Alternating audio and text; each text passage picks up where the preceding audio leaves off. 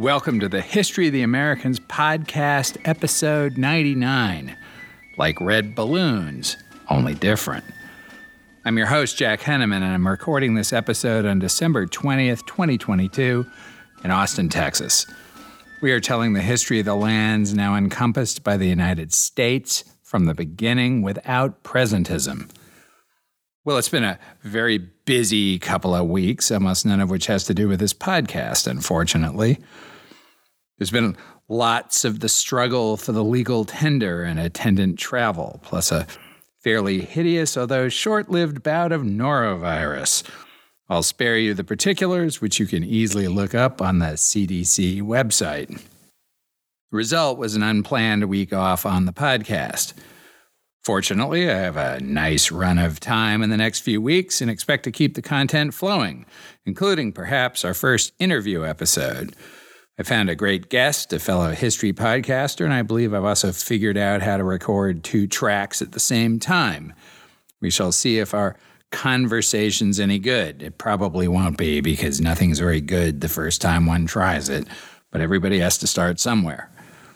Of course, the next episode will also be episode 100, which presumably calls for some sort of celebration. Keep your expectations low, but it may be the first interview episode at least. This episode is about the trading between the Dutch of New Netherland, the English first of Plymouth and then of Massachusetts Bay Colony, and the Algonquin and Iroquoian tribes in the region during the 1620s and 1630s. These relationships were important, both to the profitability of settlement for the Dutch and the English, and because they so destabilized the balance of power among the tribes and the Europeans that they would eventually lead to the very ugly Pequot War of 1636 to 1638. We have a lot to cover before we get to the Pequot War, but since I found a great paper on this topic, and papers are easier to schlep around while I travel, this seemed like a good week to set the table. The Dutch side of the story is plagued by the same problem that makes New Netherland studies so challenging in general, the destruction of the records of the Dutch West India Company in the early 19th century. Fortunately, enough had survived to stitch together the stories. The stage is the coast of southern New England, principally Connecticut and Rhode Island around to Buzzards Bay, and also along the banks of the Connecticut River, which long-standing and attentive listeners know the Dutch called the Fresh River.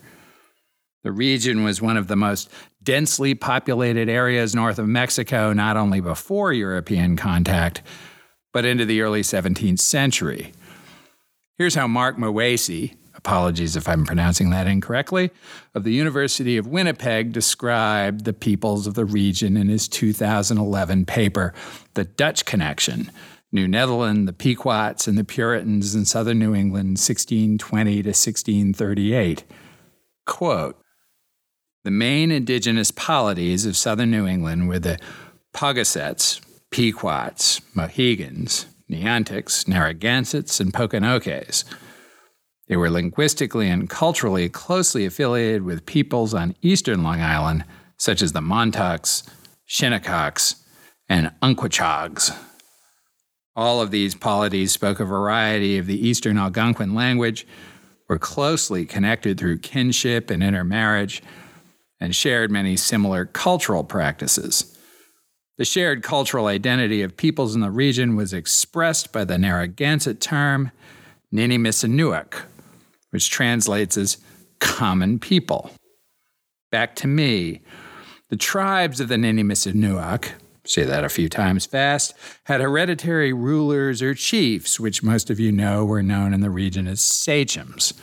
Sachems were charged with managing territorial boundaries broadly defined, which included war, diplomacy, and trade, all of which would become more fraught with the arrival of Europeans in New England. The status and influence of the sachems of the Ninimissanuak were amplified by trade in wampum, often over long distances. Wampum were small beads made from white and purple seashells found on the beaches of Long Island, Connecticut, and Rhode Island. For those who want to know the actual animal, we go to the Wikipedia entry, quote, "The term wampum, is a shortening of Wampum pig, which is derived from the Massachusetts or Narragansett word meaning white strings of shell beads. The term wampum, or wampum pig, initially referred only to the white beads which are made of the inner spiral or columella of the channeled whelk shell, Bizicotopus canaliticalis, I blew that totally, or Bizicotopus carica. Seawant or suckahawk beads are the black or purple shell beads made from the quahog or pokahawk clamshell mercenaria. Seawant or zeewant is the term used for this currency by the New Netherland colonists. Common terms for the dark and white beads are wampy, white and yellowish, and saki, dark. The Lenape name for Long Island is Sewanaki, reflecting its connection to the dark wampum. I have to admit, if I were going to set up an underground cryptocurrency, maybe that's redundant, I'd call it dark wampum. In fact, I'm a little surprised nobody has done that yet. If it happens, you heard it here first, folks. Anyway, Indians would string wampum for safekeeping, often into ornately patterned belts and bracelets and garments, which required that holes be carefully drilled through the shells. This was no easy feat without metal drills or awls, a subject to which we will return. The Iroquoian tribes far inland from the coast used wampum in rituals to unite their league, and were eager for it. The Nini-Missiniuck tribes would trade wampum to the Iroquois for the furs and other produce of their mountain forests. Because this trade was so abundant, the Nini-Missiniuck sachems carefully managed the distribution of wampum, just as Cuba today controls the export of cigars. The arrival of Europeans shook up the dynamic among the tribes in the region. Even those of you who have been only modestly attentive know that a great epidemic spread through coastal Maine, New Hampshire, and Massachusetts in the years before the Pilgrims landed at Patuxent. The Narragansetts and the Pequots, arrayed along Long Island Sound to the south and west, had emerged from the great epidemic of the mid-16 teens in much better shape than the tribes along the coast north of Cape Cod. The Pequots in particular were quite populous. They are estimated to have numbered as many as 16,000 people in the first quarter of the 17th century.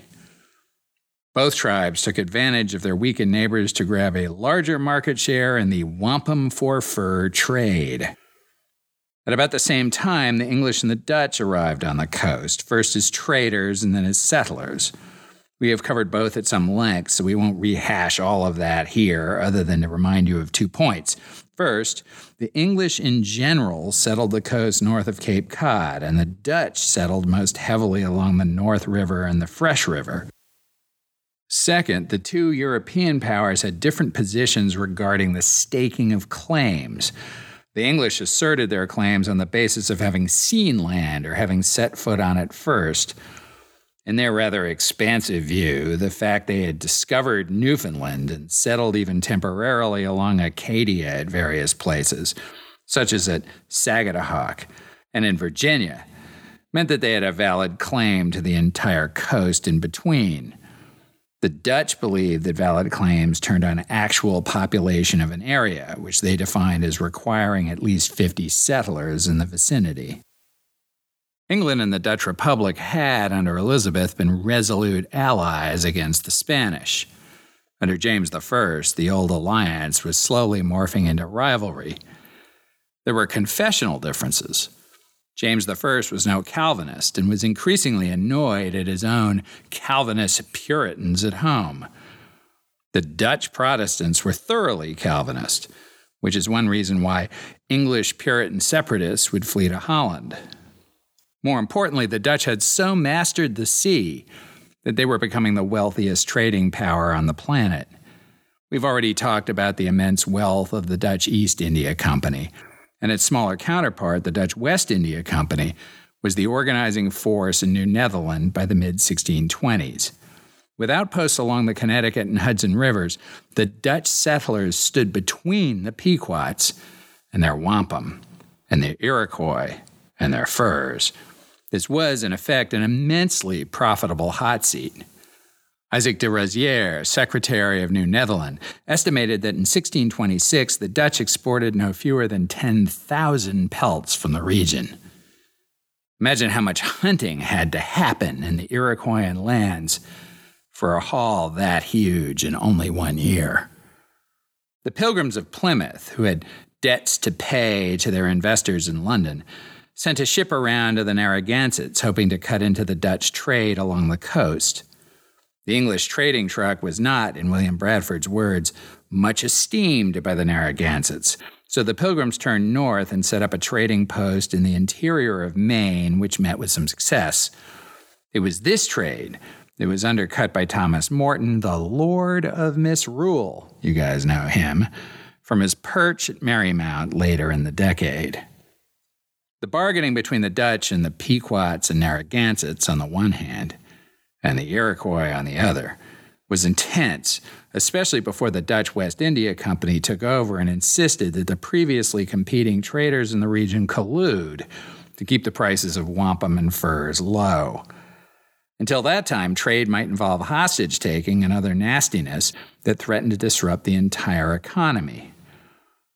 In the scant surviving records, there's the story of two Dutch traders named Willem Joris Hontum and Jacob Jacobs Elkins.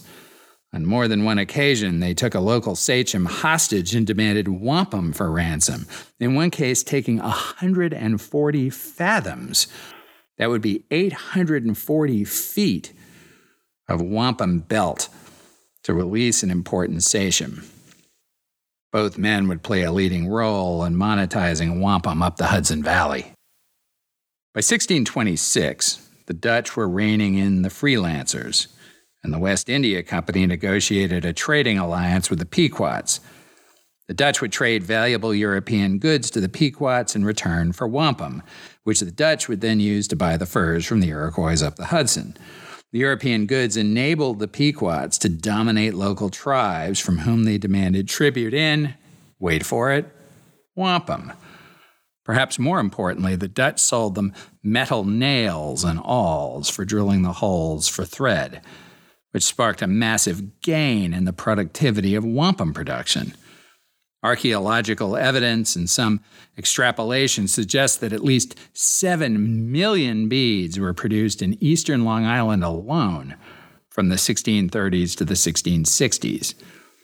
In our era of mass production, that does not seem like such a huge accomplishment. But then you remember how thinly populated the area was and how much time the Indians had to spend simply feeding themselves. Now let's go back to Professor Muesi, quote, "The willingness of the Pequots to accommodate Dutch demands had dramatic repercussions for the region. Warfare among the Algonquin peoples intensified, destabilizing many indigenous communities. Whereas communities previously had been left undefended, Algonquin towns in southern New England now became fortified through high palisades. In 1628, de Rozier reported that the Pequots had brought wampum-producing Algonquin groups from eastern Long Island under tributary control. Several years later, the Pequots had brought most Algonquin communities in the middle Connecticut Valley under control. Pequot expansion was supported by lethal metal arrowheads forged from Dutch copper kettles and other trade goods. The Pequots and their neighbors were also drawn into an unpredictable market economy controlled by Europeans. By the late 1620s, the Algonquin peoples of southern New England were devoting increasing amounts of their time to the production of wampum. Back to me. This was, of course, turning wampum into a fiat currency. Unlike gold, which between big discoveries is in fundamentally finite supply, or even Bitcoin, which by design can only be produced through the application of vast amounts of work by computation, there's no obvious limit to wampum production. If you make it worth their while for thousands of Indians to scour the beaches for little shells, they will do that instead of other things. If you then make it much easier to turn those shells into currency by industrializing the polishing and drilling part, you're in effect increasing the money supply, and in the absence of a growing economy, that will cause inflation. In this case, the inflation would materialize as rising prices expressed in wampum for the relatively limited supply of furs available through the Dutch trading posts. Since one could not easily dial the Pequot wampum production machine, the only way to increase its value would be to increase the use of wampum as a currency in the regional economy. Since the Dutch were by some margin the most financially sophisticated of Europeans in that era, it should not surprise us that Isaac de Rosière, the Secretary of New Netherland, tried to get the English interested in using wampum as a currency. In October 1627, de Rosière visited Plymouth and sold them 50 fathoms of wampum, approximately 300 feet. De Rosière probably hoped that the English would themselves trade wampum for furs in their sphere of influence along the coast north of Cape Cod, and that would enhance the value of the wampum produced by the Dutch-Pequot alliance. As far as it went, the strategy worked. The Pilgrims used wampum to buy furs, as did the even more populous Massachusetts Bay Colony Puritans, who began to arrive in force in 1629 and 1630. The problem for the Dutch was that there were far more English in the region than Dutch, and as the English interest in wampum grew, they no longer saw a reason to buy it from the Dutch middlemen. What were the Dutch going to do if the English traded with the Indians directly? Well, as it turned out, and the English guessed, not much.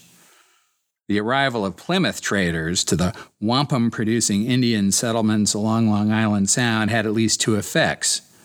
First, it created a bidding war for wampum. The tribes demanded more European goods for any given amount of wampum. That meant that the effective cost of furs, as expressed in European manufacturers, would rise. Second, it destabilized the geopolitics among the various tribes, with ultimately fateful results. The arrival of the English from Plymouth and Massachusetts Bay to bid for wampum seemingly opened an opportunity for the Narragansetts and other smaller tribes who'd been chafing under Pequot dominion. Professor Muwezi writes that in early 1631, various of the Algonquin communities in southern New England tried to entice the English into a military alliance against the Pequots. The English didn't agree, but the fear of an Anglo-Narragansett alliance pushed the Pequots and the Dutch closer together. Now back to Professor Muwezi, quote, "In the meantime, the Pequots and the Dutch consolidated their close alliance in the face of the growing English influence in southern New England. The Dutch West India Company had become increasingly concerned about the English after Plymouth colony officials temporarily held a company vessel in 1632. This ship was seized by the English to protest the illegal Dutch claim to North America. The incident angered the States General, which formally lodged a complaint against the English government in which it argued that New Netherland was justifiably Dutch territory. To shore up the defenses of New Netherland against the English, the Amsterdam Chamber sent more than 100 soldiers to the colony together with a new governor, Wouter van Twiller, in the spring of 1633. Soon after his arrival, Van Twiller dispatched officials to the Connecticut Valley to obtain Indian deeds with which to secure Dutch claims against the English. One of these officials, Jacob van Keuler, negotiated an agreement with the Pequots that enabled the Dutch to construct a fortified trading post named Good Hope in the Middle Connecticut Valley in June 1633. The Pequots did not consider the small number of Dutch traders and soldiers a threat, but rather a guarantee of a constant flow of trade goods. For its part, the West India Company was grateful for the Pequot invitation, because the trading post strengthened Dutch claims to the region. Back to me. Fort Good Hope was roughly at Hartford, and the English didn't like it one bit. The theoretical objection persisted that the Dutch had no valid claim to any part of New Netherland. In addition, the English population along the coast was exploding by the standard of the time, and they coveted the fertile land along the Connecticut River Valley. By the early 1630s, the English population of the Massachusetts Bay and Plymouth settlements probably exceeded 4,000, while the Dutch and Walloon population in all of New Netherland may not have exceeded 300. This was a function of their very different objectives in North America. The Dutch were there to trade, with settlements only incidental to commerce. Indeed, they couldn't have attracted large populations to North America even if they wanted to, because life in the Netherlands was both prosperous and free. England, however, was producing huge numbers of economic and religious refugees, and they came to English North America with their families to stay forever. This put the Dutch, originally much more powerful than the English along that part of the coast, at a substantial and growing disadvantage. Anyway, in June 1633, Governor John Winthrop of Massachusetts Bay, a formidable man of whom we will hear much more, protested the founding of Fort Good Hope to Van Twiller, arguing that the English crown, from whom Winthrop was himself a refugee, was the sovereign owner of the entire eastern part of New Netherland from Manhattan to Narragansett Bay. Van Twiller responded that they had rightful possession of the Connecticut River by virtue of the deeds they'd purchased from the Pequots and their development of the base at Hartford, but that in any case, he and Winthrop should refer the matter to their superiors in Europe. This was a smart position for Van Twiller to take, insofar as he quite reasonably believed that the actual English crown would care more about avoiding conflict with the Dutch Republic than the petty interests of a bunch of Puritan refugees thousands of miles away. Bradford's Pilgrims had a better idea. In September 1633, they turned the Dutch argument around and established their own trading post on the Connecticut River. Now back to Muwacy, quote, shrewdly adopting the Dutch West India Company policy of obtaining Indian deeds to claim territory. The Puritan officials bought, you can't see my scare quotes, a plot of land from Natawunuti, an Algonquin sachem who had been exiled by the Pequots from the Connecticut Valley some years before. Natawunuti was willing to sell his land, since he had gained military support from Plymouth Colony. The Plymouth officials located their trading post a short distance upriver from Fort Good Hope. Thus, they were able to intercept native fur traders from the upper Connecticut Valley before they reached Good Hope to exchange pelts for wampum. In an attempt to intimidate the small English outpost, Van Twiller dispatched most of his recently arrived soldiers to the English trading station. This intimidation tactic did not, however, have the desired effect. The English traders refused to leave, and the West India Company soldiers had apparently received orders from Van Twiller not to attack the English. After an inconclusive meeting with the English, the soldiers returned to New Amsterdam, which is the West India Company headquarters on Manhattan. Bluff called. The English from Plymouth had learned a thing or two about bluff and bluster from their military leader Miles Standish, otherwise known to us as Captain Shrimp. Muwacy doesn't say so, but I find it hard to believe that Standish, who would remain the military leader of the Pilgrims until 1635, had not prepped them for exactly that confrontation with the Dutch. Two other things might be said about the encounter along the Connecticut, one serious and one a bit impish. First, the Pequots had to have known that the English had completely faced the Dutch, and surely would have reconsidered the value of their alliance once they learned that the Dutch would not actually do anything to confront the English. The Dutch-Pequot alliance would collapse over the next few years, at least in part because of inept diplomacy by Van Twiller and the garrison at New Hope. Second, this is the impish part, the acquisition of Natawunuti's former lands, previously conquered by the Pequots, would certainly complicate any 21st century land acknowledgement ceremonies in the area. Sometimes it's difficult to say precisely who dispossessed whom. In addition to learning that the Dutch might not be terribly useful in a war, it turned out that the Pequots and the Dutch had very different ideas about the purpose of the Good Hope trading post. The Dutch viewed it as a free market hub, open to tribes from throughout the region who had goods to trade. Pequots viewed it as their own captive market and would interdict other Indians as they approached the Dutch fort. Now back to Mwesi, quote, "When, shortly after the completion of the fort, a group of natives, most likely Narragansetts or Nyantics, attempted to trade with the Dutch at Good Hope, they were ambushed and killed by Pequot warriors. This incident greatly angered the officials at Good Hope, who sought to draw all indigenous peoples of southern New England to the West India Company. The foolish response of the local Dutch commander at the fort, however, effectively ended any chances the company may have had of using strategic alliances with the Pequots to stop further English expansion into the Connecticut Valley. To humiliate the Pequots, company personnel at the fort took hostage Tabbitum, the grand sachem of the Pequots. Although the Pequots paid the Dutch the required wampum ransom, the Dutch killed Tabbitum anyway." Briefly back to me. There's a sort of lingering notion that the Dutch had more humane relations with the Indians of the region than other European powers.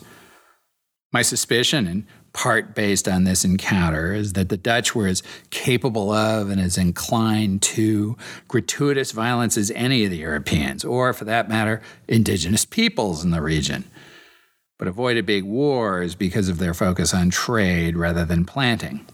They just never had the people for a full-on war in North America. Back to Mwesi, quote, "The Pequots took a measured response to the killing of Tabbitum, because they did not want to lose the profitable trade alliance with the Dutch. Severing the vital connection to the Dutch would have brought on the collapse of the wampum trade on which Pequot power in the region was based. The Pequots responded not by declaring an all-out war against the Dutch, but by relying on the Algonquin practice of revenge killings, by which members of the aggrieved party were permitted to take the lives of individuals related to the perpetrators. Instead of killing West India Company personnel, who were perhaps well fortified in Good Hope, the Pequots and their western Neontek tributaries murdered the English merchant adventurer John Stone and his crew as they navigated the Connecticut River in 1633. Stone was considered a rightful target because the Pequots and the western Neonteks had observed how he kidnapped two natives along the Connecticut River. In the late summer of 1636, shortly before the outbreak of the Pequot War, a Pequot sachem also told the English that the Pequots had killed Stone because at that time they knew, quote, "no difference between the Dutch and the English. They are both strangers to us. We took them to be all one." Back to me. The English did not buy this explanation, and it certainly may have been self-serving. Professor Mwesi, however, thinks it's plausible insofar as the Pequots had not at that point had much direct contact with the Dutch. I'm not so sure myself. It seems very unlikely that the Pequots did not know about the confrontation with the Dutch at the Pilgrim settlement on the Connecticut River. It strikes me as far more likely that the Pequot sachem was groping for plausible deniability, worried that the English would go to war over Stone and other supposed grievances. That war would indeed come soon enough. Anyway, having extracted revenge of a sort by killing Stone, the Pequots expected to resume their constructive trade with the Dutch. That might have happened, but the, quote, "spectacularly undiplomatic personnel at Good Hope killed yet another Pequot sachem," close quote. The aforementioned destruction of the West India Company records means that we do not even know the name of the Dutch commander at Good Hope, and we do not know why he killed the sachem, but we do know that the Pequots began to look elsewhere. Not only was the trading alliance with the Dutch increasingly fraught, but an epidemic, presumably smallpox, ripped through the tribe in the winter of 1633 and 34. In the course of months, the Pequot population fell from 16,000 to perhaps as low as 3,000. Payback being a thing in 17th century America, Tribes that had been chafing under Pequot dominion began to rebel or themselves look elsewhere. The Narragansetts, who'd also been hammered by the epidemic, nevertheless stepped up their attacks on the Pequots to retaliate for the killing of their men who'd gone to trade at Good Hope. By the fall of 1634, the Pequots were desperate. So they did the obvious thing.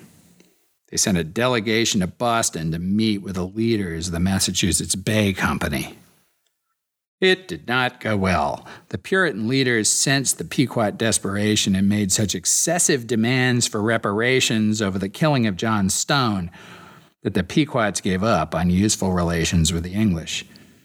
The Puritans, however, learned about the power vacuum that had opened up in central Connecticut, and in 1635 moved to settle the area in force. By the spring of 1636, 3 Puritan settlements had opened up along the Connecticut River between the original Pilgrim trading post and Fort Good Hope. There were at least 250 English in the area, substantially outnumbering the small Dutch settlement of traders and soldiers.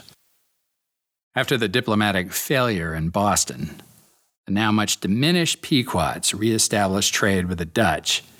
But that alliance, such as it was, could not restore Pequot power. The English population kept growing, and that would lead to a series of crises among all the peoples of the region, and eventually the Pequot War. But that is another story. This is a good place to stop right now. Thank you again for listening. We hope you enjoy listening to the History of the Americans podcast as much as we enjoy making it, and that you tell all your friends. Spread the word on your social propaganda website of choice. Write us a nice review on Apple. We're almost at 300. And subscribe in your favorite podcast app. And, of course, you can reach me with questions, corrections, eruptions of indignation, or pats on the back on the contact page for the website, thehistoryoftheamericans.com, or by email at thehistoryoftheamericans@gmail.com. Until next time.